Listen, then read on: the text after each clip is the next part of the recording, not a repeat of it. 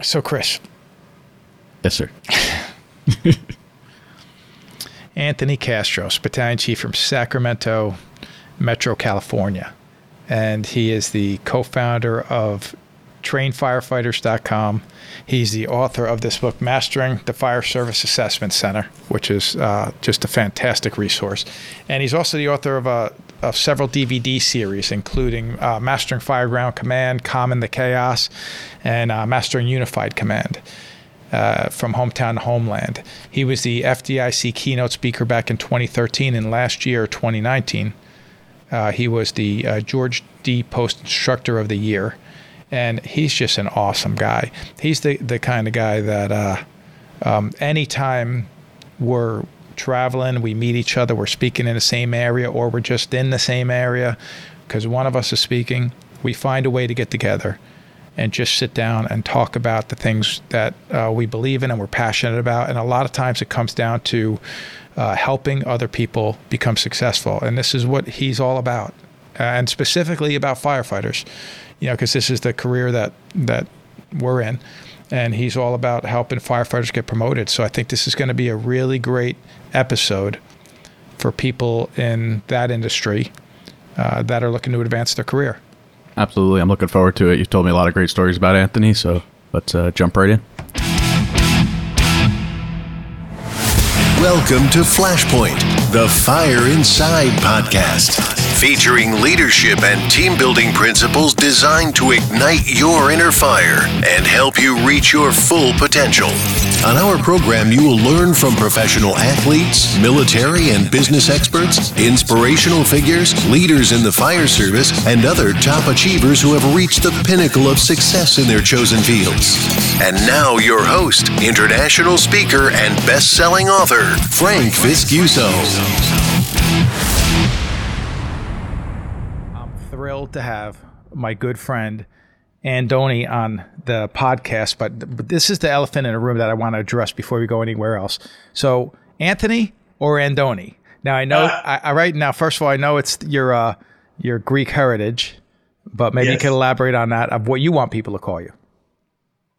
Well, it's kind of a running joke. So let me start by saying this. My official name is Anthony Andoni Castros II.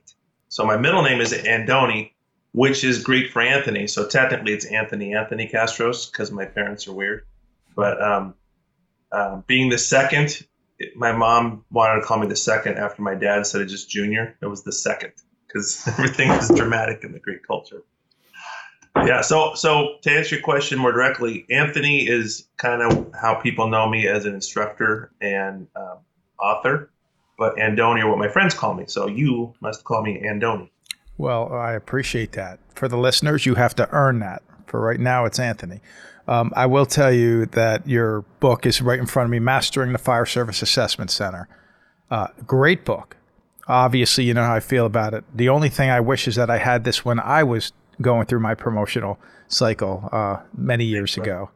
But what a great resource it is. Tell me a little bit about that. What made you get into wanting to help firefighters advance their career? I'm really glad you asked that. I've been blessed to have been born into a fire service family. My dad was a World War II Army Ranger and in the Pacific, and after the war, he was a volunteer firefighter. My two older brothers, Mitch and Demetrius, were also firefighters.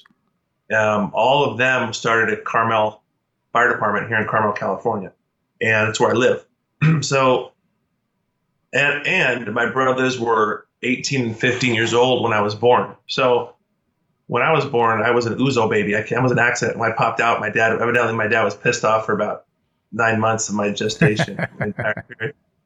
And my brothers were 18 and 15 when I was born, and they started their fire service careers at a young age. So by the time I was 5, I was growing up in a firehouse and climbing all over the American LaFrance engines. And there was an old Laverne pumper out on the side that's now refurbished. And I'd sit there and just play with the steering wheel and just, sit there and pretend like I was going to fires every day after school. And I was so spoiled, my oldest brother Mitch would pick me up in an open cab 1966 American LaFrance engine from kindergarten. That's how spoiled I was. And so that put inside of me this this not only passion for the job, but this passion to give back what was given to me at a young age. So my brothers just poured so much into me, and so many other mentors. Because when your parents are 52, and my dad was 52 when I was born. I'm still not the age my dad was when he had me. So, when you're surrounded by older uncles and cousins and aunts and brothers and sisters, you have this tremendous, tremendous life of mentors and coaches and people looking out for you and people teaching you, and both directly and indirectly. There was a lot of conversations, and there was a lot of just me watching, and it was such a joy. And I think that is what created this passion in me to give that back in the form, because I didn't have any little brothers or sisters like my siblings did, but I wanted to give back. So I think that's where the teaching and the books and the videos came from, was that just burning desire to give back and to teach and to watch other people grow and meet their goals. And I just love that feeling. I know, as you do, right? Yes. It's what we love to do. This is what's interesting about you and me, because we are connected for sure, because we have so many similarities in our background. We have a lot of similarities in our philosophy and how we feel about the fire service, about our family, everything. Yep. I know that one of the things that has always driven me is I like inspiring people. I like when somebody accomplishes something they didn't think they could, and maybe it was that one word or sentence or phrase or something we wrote in a book, something we spoke in a seminar. I like being able to provide that for people. But someone once said a long time ago, a friend of mine, we were just having a conversation, and I said, one of the things I like about you is you seem genuinely happy when other people around you succeed. And he said, why wouldn't I be? He says, the way I look at it is, if I can't be happy for someone else's success, then I don't deserve it myself. Exactly. Right? Yeah. And that's what I love about your philosophy. You're able to put into such clear terms what I think so many of us feel. I think that's why so many people resonate with your work, is because you say it just so clearly and profoundly what a lot of us feel. And like you just did for me just now, I love watching someone succeed. I get so much joy from watching someone promote or come out high on a list or overcome an obstacle. Because it's not just about getting promoted or accomplishing a goal, it's overcoming something. And I think that's where the baggage piece of our curriculum came in. I know we're going to probably talk about that today, but I would like to talk about that soon. Yeah, no, I think it's important because we all have baggage, from childhood or from a bad boss or from a terrible situation, either professionally or personally, whether it was a call or something at home, heaven forbid, And those things become a hindrance to future success. They become a hindrance to accomplishing our goals. And that's why it's a big part of our curriculum is checking your bags at the door, because everyone's got them. And can you manage them and not let them affect your job or your future? Right. I like this because on the back of your book, you have the words bridging the gap. And this is the type of book and your type of teaching. Those things that I kind of put them in the same category as what I used to call the great equalizer. And I still do actually call grit as a trait the great equalizer, because if you don't have natural talent and ability, but you have grit, you can make it up. Well, if you don't have years of a foundation of knowledge, but then you read a book from somebody who does have years and a foundation of knowledge, you can bridge that gap, right? And you can get from point A to point B or C or D, or from a firefighter to an officer quicker by learning from other people. And so I like that. And I want to talk about that for a second. I want to talk about, and this can go anywhere. I'm not sure where this is going to go, but I want to talk about the concept of, I want to be an officer. I remember when I was cleaning my deputy chief's office one time as a firefighter. And I remember as I'm sweeping the office and cleaning the toilet and doing all the things you do as a firefighter, he's not in the room. And I remember thinking, you know what? Why couldn't I be a deputy chief one day? I remember vividly thinking this. And it's the first time the seed actually got planted into my head that I thought maybe one day I can make it to this office.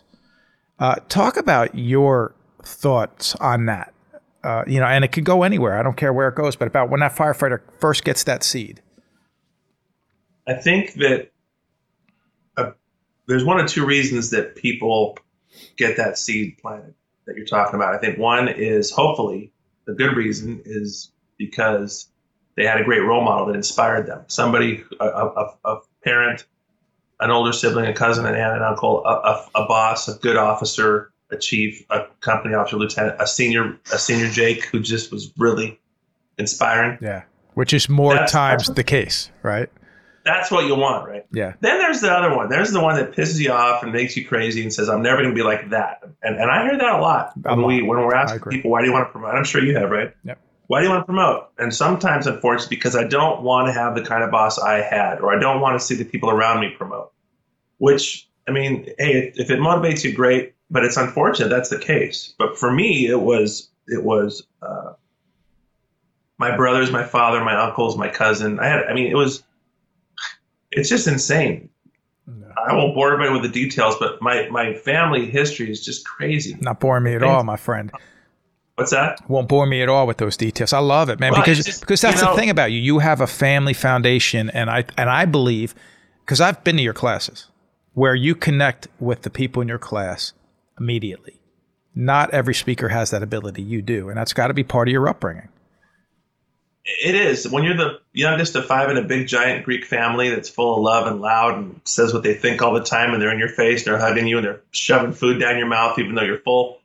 That's really conducive to the fire service, And so I think that was and still is such a source of inspiration. And then the most important thing, which we had in my family growing up and which we were instilling in our daughters, as I know you are with your kids, is faith. Yeah. It's about bigger than us. When you are raised with a strong, firm faith in God and a Christian faith, I think that you innately grow up knowing there's something bigger than you. It's not about you, that there's a larger purpose in life, and that there's another boss. There's always another boss, ultimately with God, right? And so there's a grounding that happens with that. And so between the love of my family growing up, the role models, and then the faith, I think it really created this wonderful life that my wife and I have with our daughters and I think you do the same thing. We kind of call this a ministry. It's a ministry because when you're able to help firefighters overcome obstacles, reach goals, and see themselves in a way that they don't. Maybe I see an officer when I look at them and they don't see that yet. Or I see somebody who can overcome an obstacle, or I see somebody who's a champion in what they're doing, or who has an amazing gift. I always tell them that, like I know you do. You see something in somebody and you tell them, I really see an amazing this in you. For example, I had a class last week, and there's this one kid that just a big sweetheart of a kid. And I told him, I said, man, you're special. You have an old soul. I said, you're going to be a great officer. And you could just see him light up, sometimes that's all you need, right? I want to ask you this. I do that too. And I want to ask you, why is it so hard for so many people to just be nice and give a compliment and tell people something that they see in them and try to build them up? Why is it so difficult, or why doesn't it happen more often? I think there's two reasons.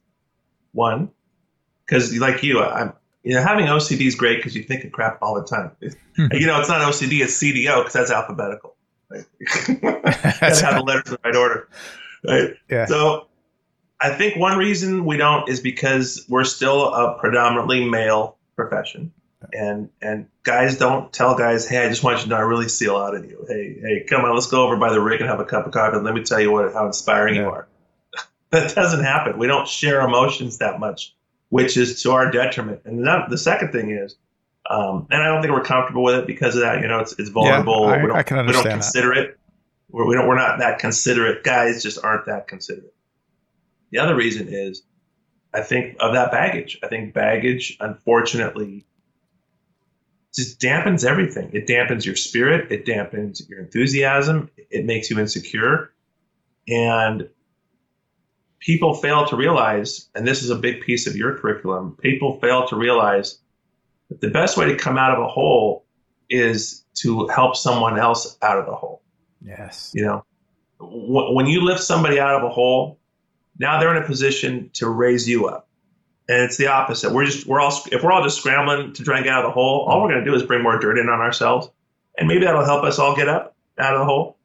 But what I found is if I'm having a bad day, the best way to change that is to help somebody else have a better day. And just, again, back to the faith, it's not about us, right? And I think a lot of people don't have that chip. They don't have that upbringing. They don't have that faith, whatever it is. They don't realize that rather than bury that baggage and get more bitter and more angry, more self-centered, more self-righteous, and more, recluse, they go, instead of doing all that, hey, step out and say, yeah, I'm having a crappy day, but you know what? That person over there is having a worse day, and I'm going to help them out. Take your eyes off yourself. With no expectation of anything in return, right? No expectation of anything in return. What you find out is you end up being more blessed because of it. Right? Yeah, I think so. When I was at a party recently, a firefighter who was an officer, he's a captain actually now, but he approached my wife, and it's the first time they'd ever met. And he says, I just want to tell you what your husband did for me. And he said, I was not going to take the promotional exam, but one day I was actually working a cover on his shift, and we were sitting down at lunch together. And he asked me, are you taking the exam? And I told him no. And he said, why? And I just said, I just don't think I'm going to take it. And he goes, but inside, I was thinking, I'm not ready. Or maybe I won't score well enough. But he said to me, listen, we need someone like you in this position. And he spoke to me for a couple minutes about what he saw in me. He said, well, about 11:45 that night, I went into my cubicle, opened up my computer, turned it on, and registered to take the test. It's a civil service exam. Midnight was the deadline. So 15 minutes before the deadline, he registered. And he actually said to my wife, your husband changed my life. And right. And how can that not make you feel like you did something good? And I love that feeling. Well, that feeling is addicting, isn't it? It is. It's addicting, and it's a good addiction, though, right? And one of the things, I'm really, really, really excited to watch you give your keynote at FDIC this year. And while you're talking, I'm thinking about when I had the honor of giving mine. One of the points I said was that heroes don't just save lives; they change lives. And we can do that every day. Unfortunately, in this job, we don't get to pick if we can save somebody's life every day, right? We don't get to pick that, oh yeah, we're going to go into a burning building and pull some kid out, or we're going to get somebody back from a code or something. Right. But you do have the choice to change people's lives every day. Every day. That is a choice we can make. Whether it's your wife, your husband, your kids, your coworkers, or the public. In this job, we're so surrounded by people that just an arm around the shoulder, a wink, a nod, a hey, good job, and even like you're talking about, hey, you need to take the test. I think you'd be a great officer. Can change the trajectory of a person's life. And the thing is, wouldn't you say that most of the time you'll never know if you did or not? But absolutely, most of the time you will never know. You won't know. But when you do get that feedback, like this gentleman who told your wife, how many people does he represent that didn't tell you? Right. How many people? 10, 20, 30, 100? I don't know. I mean, it's an interesting thing, because that same night, another firefighter came up to me that I hadn't seen in a while, and he said, a year ago, he was the pump operator at his very first job, and I wasn't there, but I heard he did a great job, and I left him a message. And I said, hey, I'm proud of you. I know how hard you've been working, and I just heard you did a great job, and it was a very difficult one, and I just left him a voicemail because he didn't pick up. And he referenced that and said, I still occasionally just listen to that voicemail, because maybe he's in a situation, and like, I wasn't this way. I mean, I've always had my father tell me, I'm proud of you and good job, and you can do it. Right. Many people, maybe they didn't have that. What I love about mentoring officers or just leaders in general is to let them know that it is okay to catch somebody doing the right thing.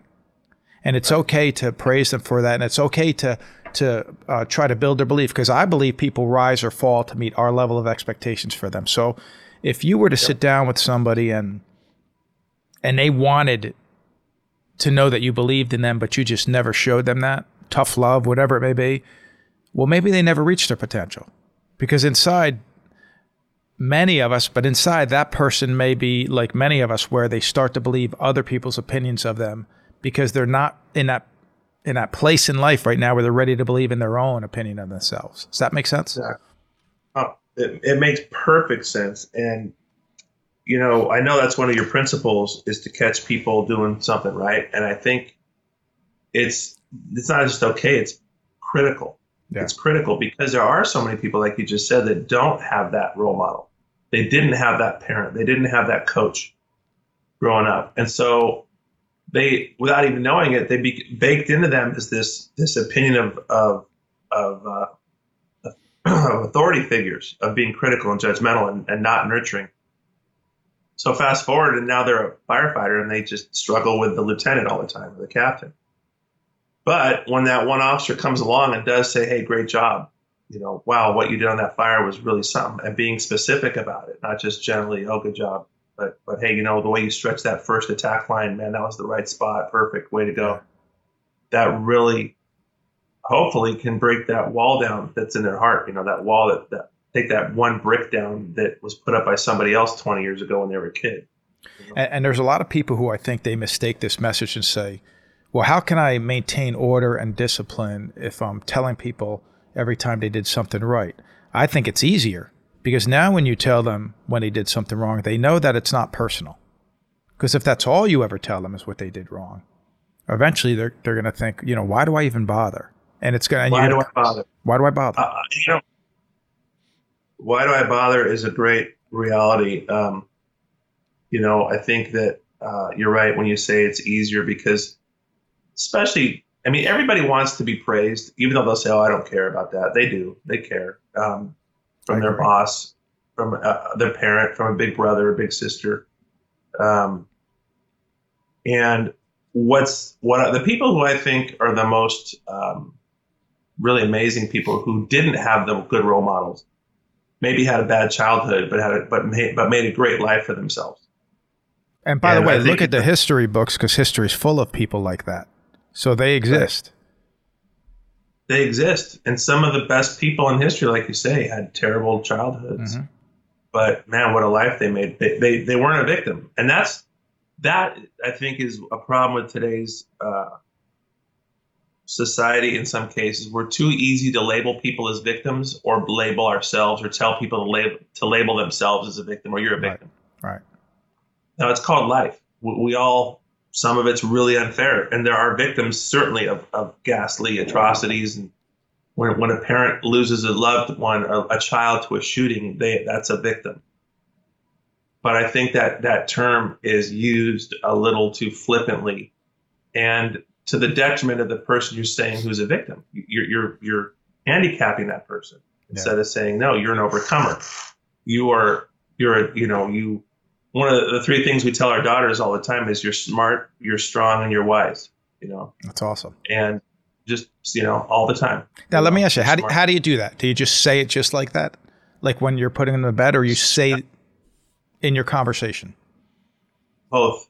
Just say, you are strong, you are smart, you are wise.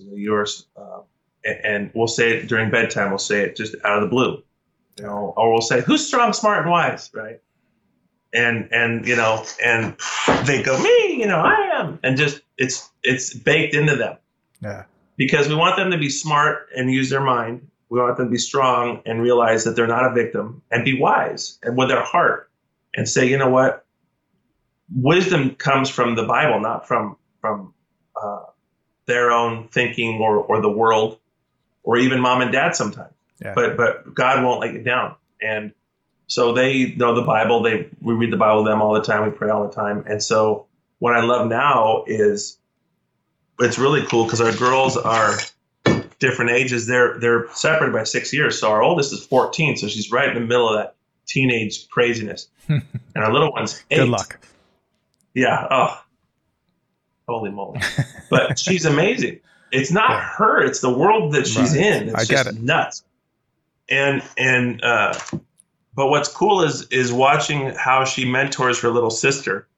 And what's cool is watching her navigate life and seeing all the biblical principles that we put into her, seeing her use those in her life.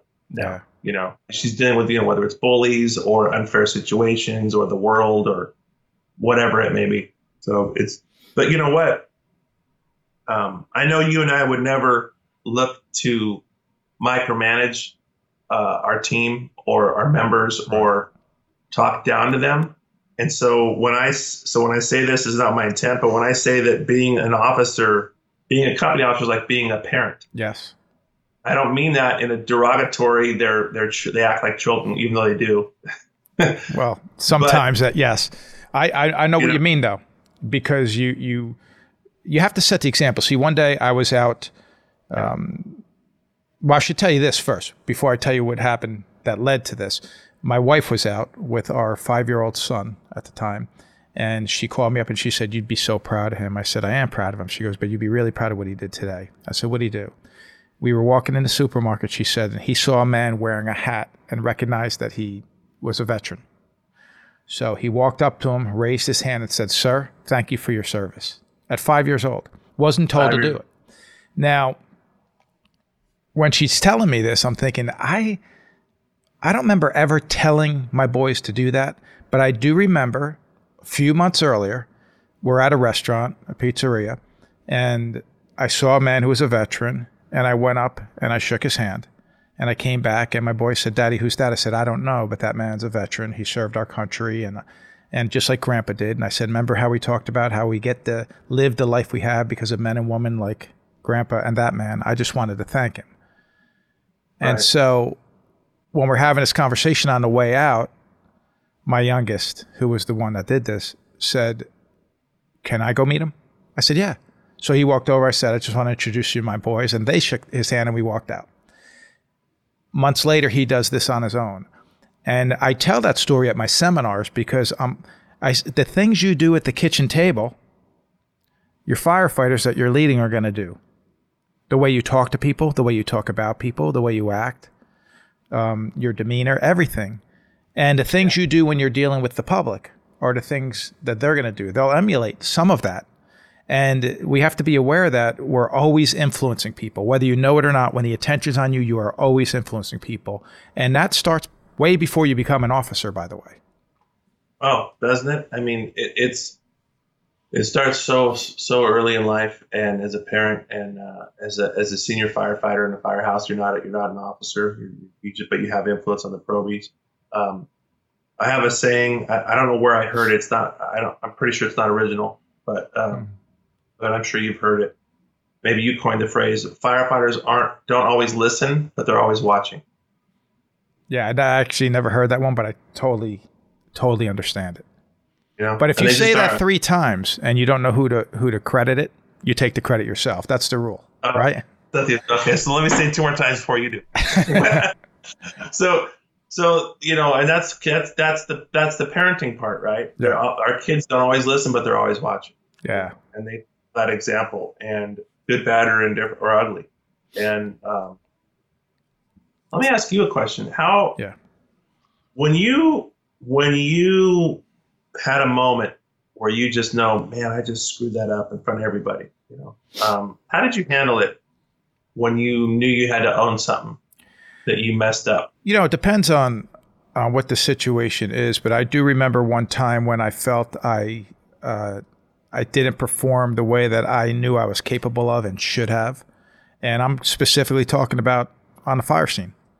And I remember coming back to work the next day and pulling some of the guys that I worked with together and saying, I made some mistakes. Yeah, I didn't do what I'm supposed to do the way I'm supposed to do it. And I think ultimately we all agreed, because we had a conversation, we all agreed that it didn't affect the outcome. But in my mind, because I didn't perform, and I want to talk to you on your show about this, by the way, because this, you do the show on command. In my mind, I'm thinking this could have been a disaster had I not done X, Y, and Z, and that ate me alive. See, I'm a guy that I don't need a critic, because I'm my own worst critic. Right. So when a chief or a boss or somebody were to come down on me, as much as I never really liked it, because who does like being harshly criticized, because that happens in life, nobody could criticize me as harshly as I do. And I remember talking to a couple of the guys and them saying, actually, I don't think, based on the information you had and the decisions that were made, you couldn't have made a different decision. Right. You know, there's nothing would have changed the outcome. I said, I know, but I'm not proud of my performance. The point being, I own it, but I do it for two reasons. I own it because now I can say, all right, they know I'm human. And they know that I don't walk around thinking that I'm perfect and I don't make mistakes. I've never had a perfect fire in my career. Not once.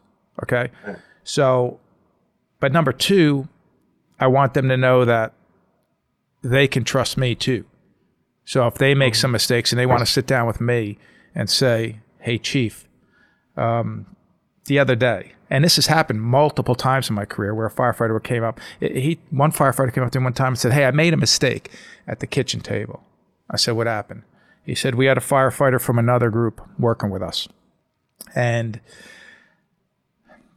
he asked the question. We were doing a drill on the radios. He asked the question about if I'm on talk around and I hit and I key the mic, does it go to channel 1 to the dispatcher? And he turned to one of his newest firefighters and said, why don't you answer that? And this firefighter had a couple months on the job, and the firefighter answered it. So he turns to the one that was working for the day on that shift that asked the question and said, he's been here for a couple months. You've been here for a couple years. How come he knows that and you don't? Right. In front of everybody. Right. Now, and he's telling me this story, and I just did what you did. I'm like, oh, he goes, yeah, I know. I realized immediately I shouldn't have handled it that way. And we talked about it.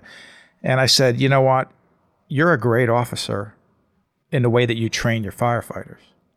And we're in a situation here now where he maybe comes from a different group where the officer's not as good as you in training. So it's not his fault that he's behind in some areas. But what is the likelihood now of him ever wanting to ask you another question for the rest of his career, unless that gets fixed? Zero, Exactly. you know? And he recognized that. And we talked about steps to take to fix it. The part that I like about the story is that he did figure that out on his own, and he did come to me and say, I made a mistake. But that's the kind of relationship I want with any team I'm on. If you make a mistake, come to me, talk about it.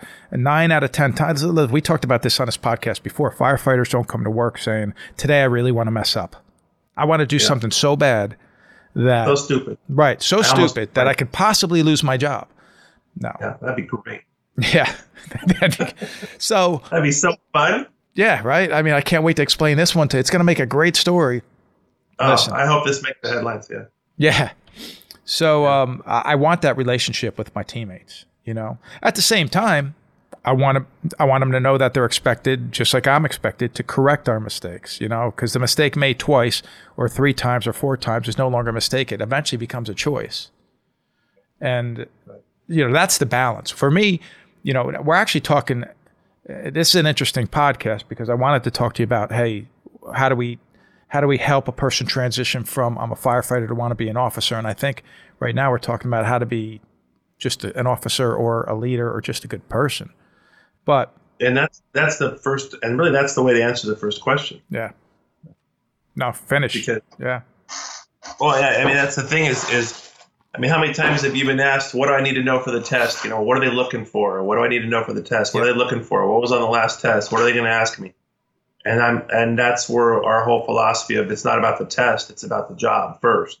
That's what it's about. And the job is about being a good human being. And one of the analogies that I use is, look, we wouldn't accept it if a paramedic said, hey, I'm pretty good with airways. I'm decent with airways, but man, I suck at drug dosages. I screw that up all the time. We wouldn't be like, oh, okay, you're a good paramedic. We'd be like, oh, no, that's time out. It's you not get acceptable. good at everything. Yeah. Not acceptable. But how often do we accept from an officer, oh, yeah, he or she's great on fires, but they're a terrible people person. Or, you know, he or she is a great person to talk to. Trust them, but man, on fires, they fold like a cheap tent, right? It's not okay. Not acceptable. Yeah. And the foundation, and this is where I know you and I or one of the things we agree on many, is that you have to be a good human being. Yeah. And we all have natural strengths, weaknesses, traits that are not necessarily conducive to being a good officer. So the way I answer the question to people and start is like, look, like Brunacini used to say, you have to do an occupational autopsy on yourself. You have to do an occupational MRI, CT scan, X-ray, blood work, urinalysis, spinal tap, and really understand who you are as a person before you can understand who you're going to be as a leader. Yeah. And that's so pivotal. And because as a paramedic, there's technical skills. We break it down into things like, the ALS skills and trauma and all these things, drug dosages, et cetera. Can they work a code? Well, when you're dealing with an officer, it's about people skills the whole time. Yeah. And it's the technical aspects of being an officer aren't nearly as critical as the human aspects. And if those don't jive, if your personality is innately abrasive, critical, non-nurturing, all those things, you're going to struggle as an officer. So it doesn't really matter what the heck they ask you on the test. Yeah. Because it's not going to even come close. And so I know so one of the things we do in our workshops is we talk about a self-assessment. And it's in the book. There's a 40-question self-assessment. And I tell our students, look, I am by nature a judgmental, critical, impatient, temperamental jerk, pretty much. You can ask my wife. And that comes from the parts of my upbringing that I have that go along with the good, though. And the one that kind of stands in the balance that's on the fence and go either way is my passion. It's that Achilles heel. I can be passionately, wonderfully inspiring, or passionately angry at you and make you feel terrible. And that's the kind of the conduit or the mortar that holds all those bricks of personality traits together.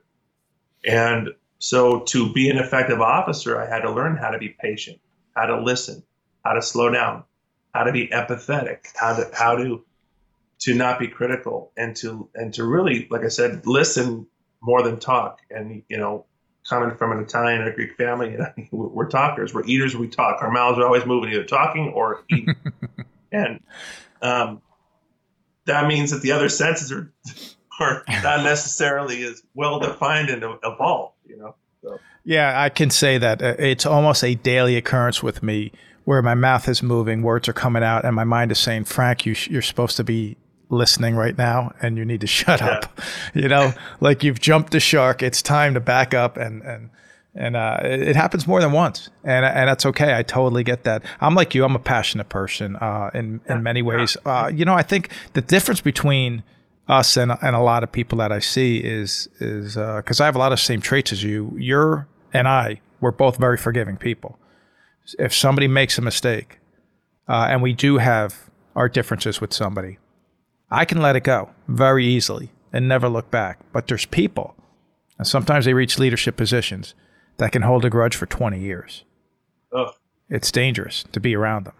That's a great way to put it. It is dangerous because they're like a ticking time bomb. Mm-hmm. You never know when they're gonna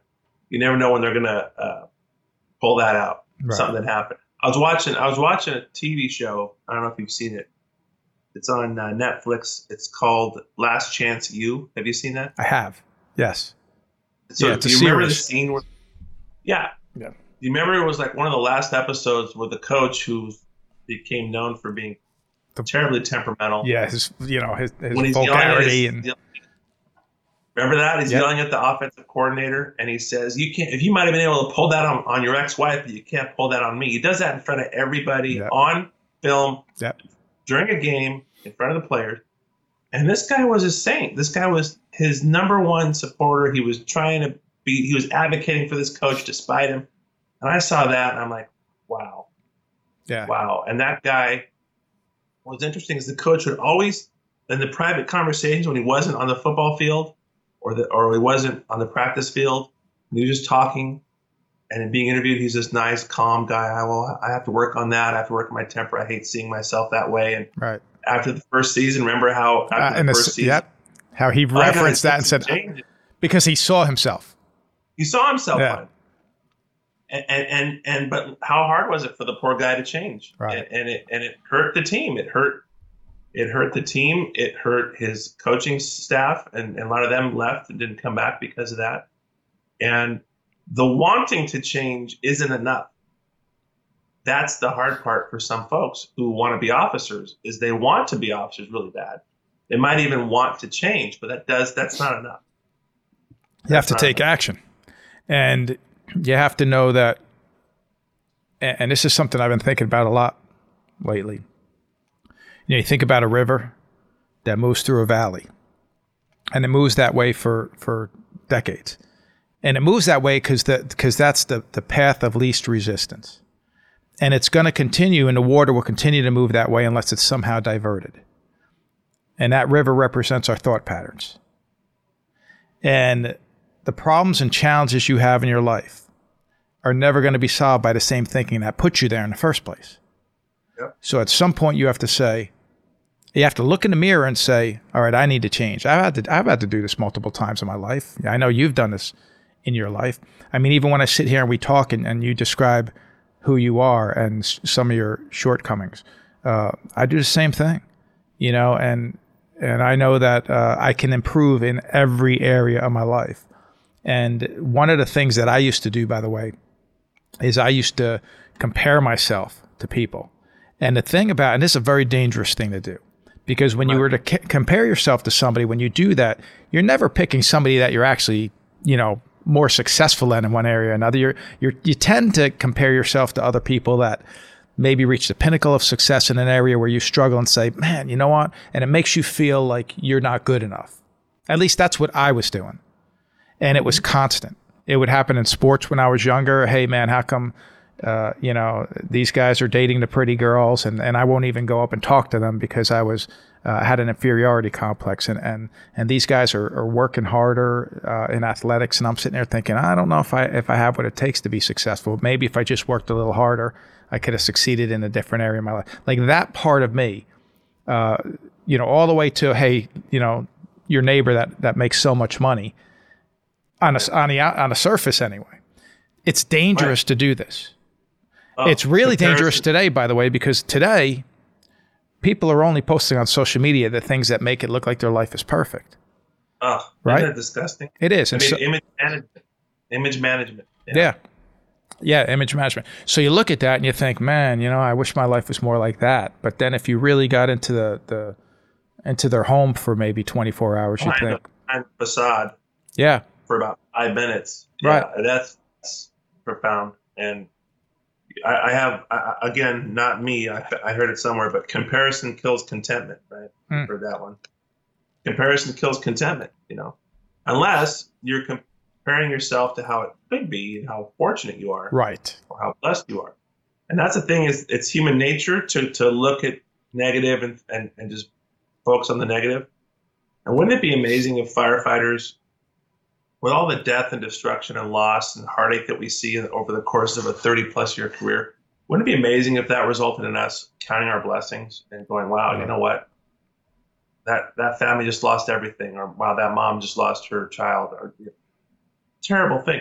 Wouldn't that be amazing if instead of us bearing all that negativity down and then it sprouts up later in our own negativity, wouldn't it be amazing if we were able to count our blessings and go, wow, and you call your family and say, wow, so thankful for you, but that's just not human nature, is it? I mean, yeah, maybe it's not. I think what I see a little bit too much of in our industry is the keyboard warriors, right? The keyboard commanders, where they're going to go on and they'll take that 2-minute video clip from a fire scene where even you and I can look at and say, man, they should not be doing that. But we would say it in the conversation and maybe sit down at the kitchen table and show it on a video to the firefighters we work with and say, look, this is not the right way to do it. But some of them go right on social media and just start slamming and bashing and with no credentials behind it. None. But they do it. And oftentimes less experienced than the people they're bashing. They'll look at some large metropolitan fire department, right, from the comfort of their, one fire a year agency. Yeah, and they do that. it's I would like to move away from that. I think that technology has moved a lot quicker than our ability to adapt and say, well, hold on. Because, we have this whole anti-bullying campaign that we've been talking about for years. And then you go on any professional athlete's Instagram, and you tell me if we've made any progress. Because people will just go on there and just slam them outright. It happened. I mean, I have a few friends that are professional athletes, and we've talked about this extensively. They have to just shut it down. They don't even read their comments half the time. They probably can't, huh? You can't. I imagine that must be. Because you think it's because people feel like, hey, you're out there, you're making all this money, so I'm entitled to say whatever I want about you, and you have to take it because you get paid so much.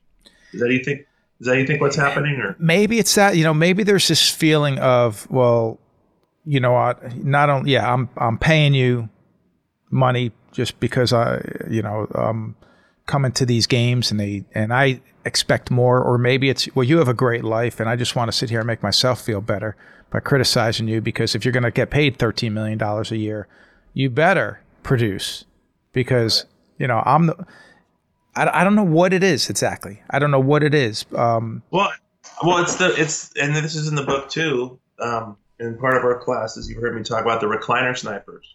Yeah. Yeah. The recliner snipers, they're not just in the fire service. It's human nature, right? That's why there's news. Walt Disney called them the lawnmowers. They never leave their own backyard, but they just want to cut everybody down. Exactly. Perfect. Yeah, exactly. Yeah. Those recliner snipers, they sit back in their recliner at the firehouse, oh, that's stupid, that's dumb. You can try to promote, you'll never make it. Well, you had an idea? That'll never work. Now, this is good, though. I like this, because you just said you're going to try to promote, you'll never make it. See, that happened to me. I don't know why you're wasting your time even studying. There's nobody's going to be leaving. Nobody's going to be getting promoted off the list. And 3 end up getting promoted to deputy chief off that list. And I don't even remember. I think, the same thing may happen to me when I was going for captain. Let's talk about that for a second. Now, let's just say somebody says, I'm ready to go. I want to get started. What's the first step you would recommend them do? Ask themselves why. Yeah. Why do they want to be an officer? And they may have to recalibrate that answer a little bit. If it's about them, well, I want to promote because I want I'm thinking about my retirement. I want to have a better pay and pension or whatever. That's not necessarily wrong, but it's certainly alone by itself not worth it. And I think the reason I asked them why is because I want to know if they know what they're getting into, what they're asking for. And then that builds a foundation for them to develop their message. What is their message, whether it's in the process or once they have the job? Who are they as an officer? How do you see yourself as an officer? Mm. Are you going to be aggressive and engaged and training a lot? Are you going to be a mentor, or are you just going to kind of get by and really it's about you? And I think you and I have been around long enough to know when they're telling us what we want to hear versus what they're honest. So we kind of get through that. So the first question is why, and then who are you going to be as an officer? And then we start asking them questions about that self-assessment. Have you thought of this? Have you thought of this? Do you realize it?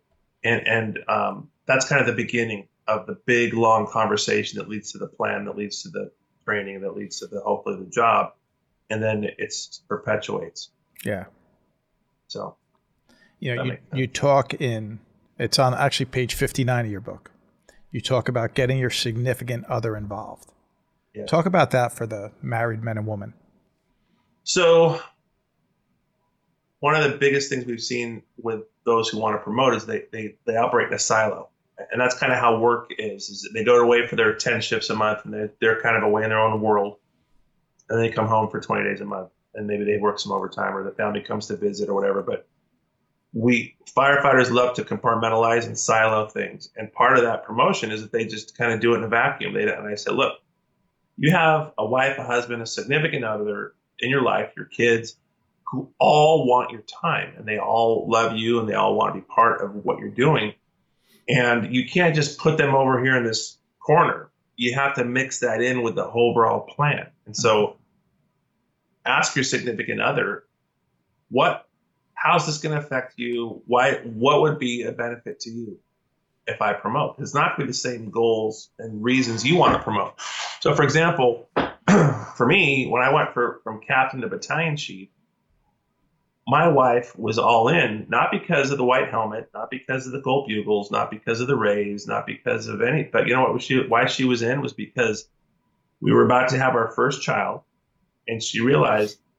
So she's going, you're telling me that if you're a battalion chief, you won't be going in the burning buildings as much? I said, no, I'll probably be either commanding the fires or a division or group supervisor, kind of in and out, or a safety officer, something. So I won't be like, first in, going in with a nozzle kind of thing. So that appealed to her. So she saw that this is less risk, and therefore a higher probability of coming out one piece, and a higher probability of living a longer life with our children. And so those reasons are what got her bought into me going for battalion chief, which were different than mine. Right. Completely.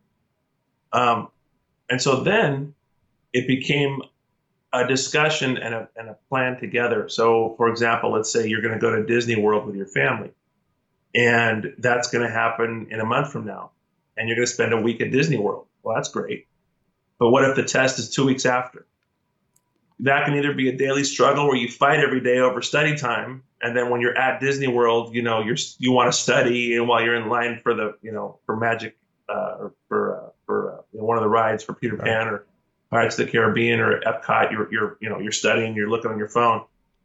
Or at night when you're back at the hotel, the kids want to play or do something or have dinner and you're studying. That can be a battle every single day. Or you can get the family involved and say, look, this week at Disney World, I promise you I won't talk about the test. I won't study for the test. I won't even refer to it or even think about it. However, the month leading up to that and the 2 weeks after, I need to really be engaged and just build the plan together. And so many firefighters don't do that. And I think that's helped a lot of them. Because we can't deal without our families, right? We can't deal with it. No, you're right. And it is a huge motivator. And I remember when I was studying for my promotional exam for deputy chief, and I wrote about this in Step Up and Lead. But I had, first of all, I should explain our test. It is a written scenario, 2 written scenarios actually, on a fire and a non-fire. And then it is an administrative scenario and a supervision scenario. We read the scenario. We have maybe 10 minutes to take notes. And then we come in and we actually give for 10 minutes our answer as to how we would address this issue. Well, for more than 30 days leading up to that exam, I gave myself the test every single day. You have to understand that's a couple hours every day. A couple hours of reading a scenario, taking my notes, waiting about 30 to 40 minutes, maybe even later on that evening. I mean, sometimes I would do this at 8 a.m. and then later that evening I would sit down to actually give my answers and practice my answers because I didn't know how much time I was going to have or anything. I put every scenario. I remember one time I went to pick up Chinese food, and while I'm waiting for the Chinese food, I'm doing scenarios, just waiting for it. Why? Because this is just me right here. Let me do it. Right. But I would do it every single day for more than 30 days. I studied for way longer than that. But I wanted to do this so on game day, it was like just another day. You've been doing this. For me, it was taking the test that day. The only difference was it was different people that were looking at me. It wasn't my girlfriend at the time, who's now my wife. It was different people who were looking at me and different people I was giving these answers to. And I think that's important. I think there were people that showed up that day that the first time they were actually giving the test or actually verbally giving answers to the test was at the test. Yeah. Right there at the test. Yeah. And that's like showing up for a fire saying, hey, I read how to put out a fire in this book, and it was a great book. So I think what I'm going to do is I'm just going to show up and we'll figure it out.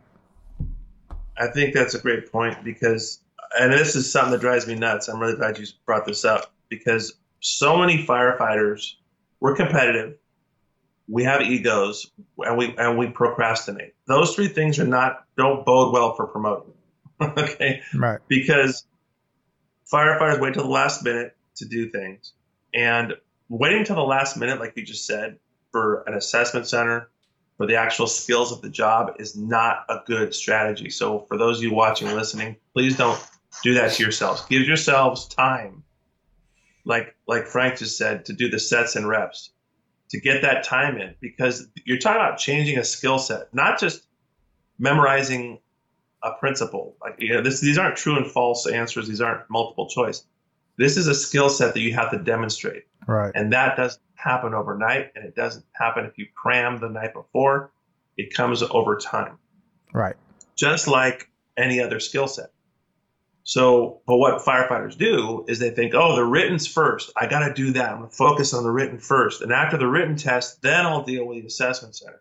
Problem is the assessment center oftentimes can be 1 week to 2 or 3 weeks right after the written. So you've given yourself a 1 to 3 week window for something that is often 60+% of the test. So that's just the statistics. Let's talk about the actual job for a minute. There's no way on earth you're going to be as prepared if you prepare for 1 to 3 weeks than you would have if you would have spent the last year preparing. And the skill sets are truly critical skill sets that could be life and death. Right. It takes time to develop life and death decision making, where you have to make decisions that are life and death in a compressed time frame with limited information.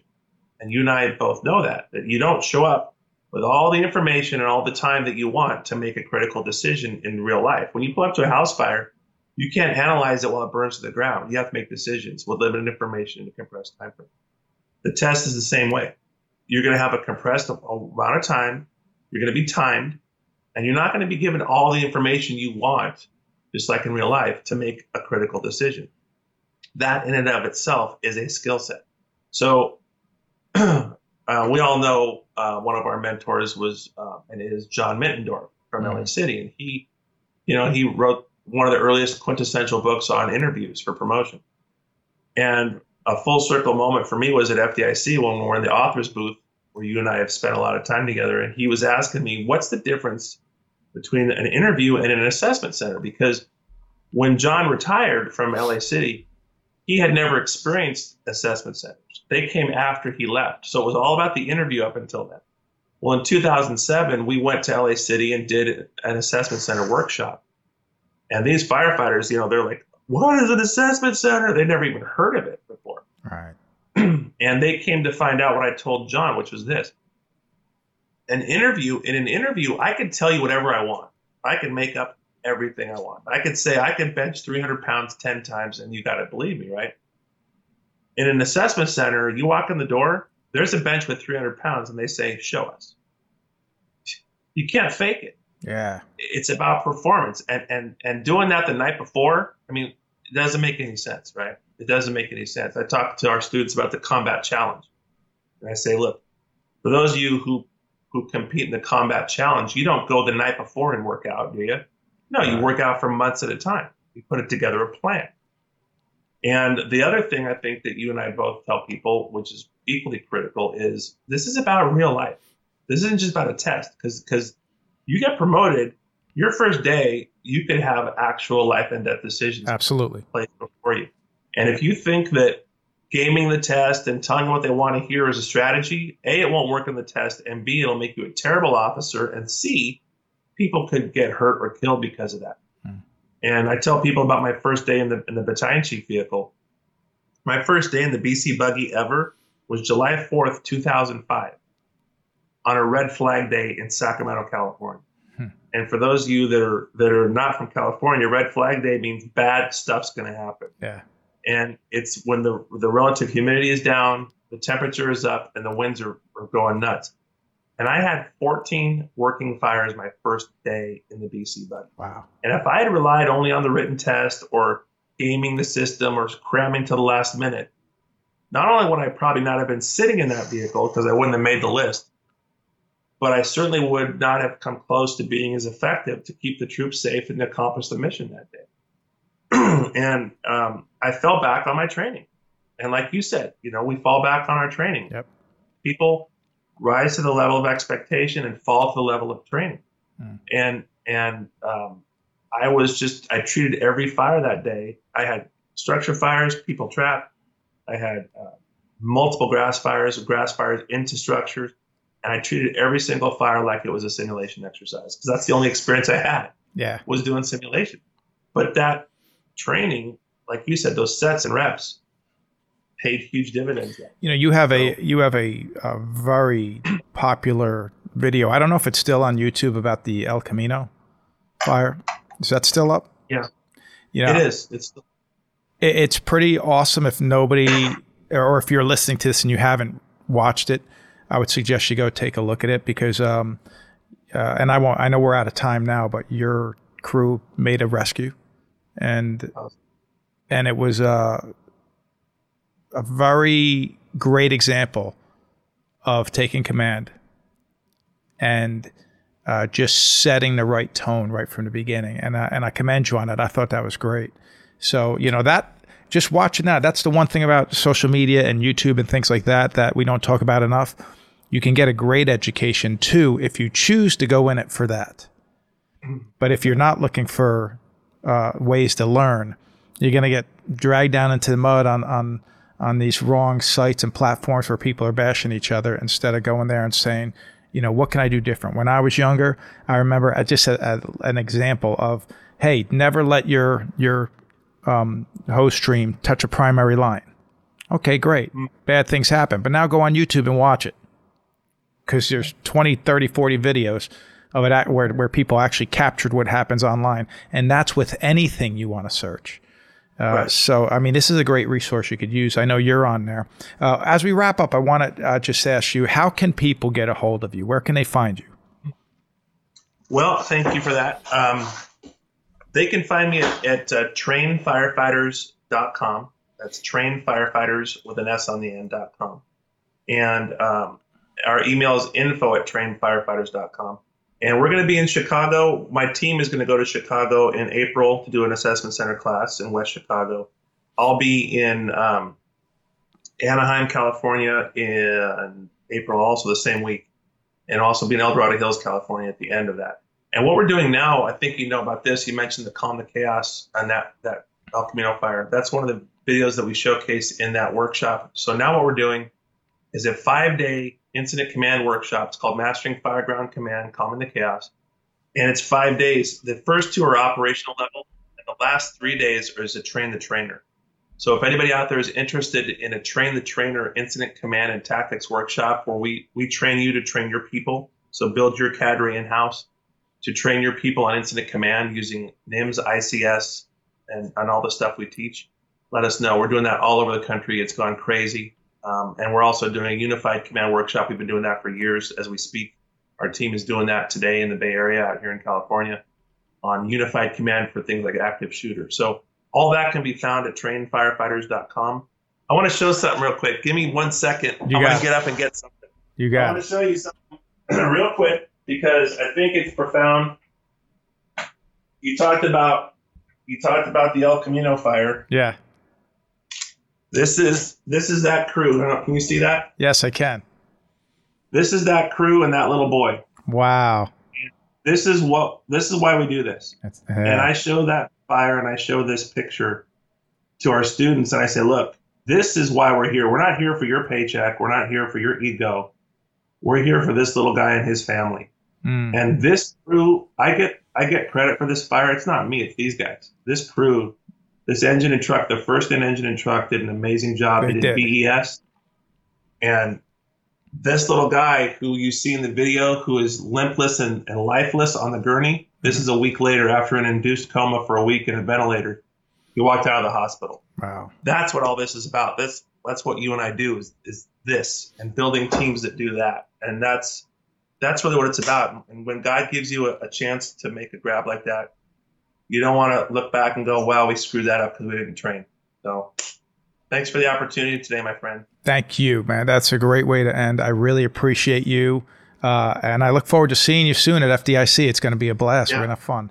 You too, brother. I can't wait to hear your keynote. It's going to be awesome. I'll be in the front row. Well, thank you. Listen, man, I love you. You know that I'm not going to pull any punches with the way I feel about you.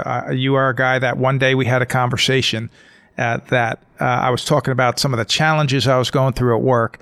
And then I said a couple of things. You asked how the family was, and I said a couple of things about my family. And then we spoke a few days later, and I remember you saying, you know, it's an interesting thing because when you were talking about work, I could see how heavy it was on you, and then you started talking about your family, and your entire demeanor changed. And I thought, you know what? That's right. That's how we have to think when we're going through a challenge. Is you have to think about why we're doing it. You know, Why we're doing it. What we should be focused on, because there's plenty of good out there, and sometimes we dwell on the bad. And as an author of books and videos and seminars like you, I remember one time I found a website where I had 25 reviews for one of my books. 24 of them were amazing. I could not believe how this book was making a difference in people's lives. And there was one bad one. And for the next 48 hours, all I could think about was the bad one. Until I realized, let me reread the 20 plus good ones. Right. So I hope that you're listening today. You go out and you reread the 20 plus good ones today. So Anthony, thank you. And I'll talk to you soon. Great day. Love you. Thanks. You too, Best man. to the family. You See too. you soon, brother. Look forward to it. Bye-bye.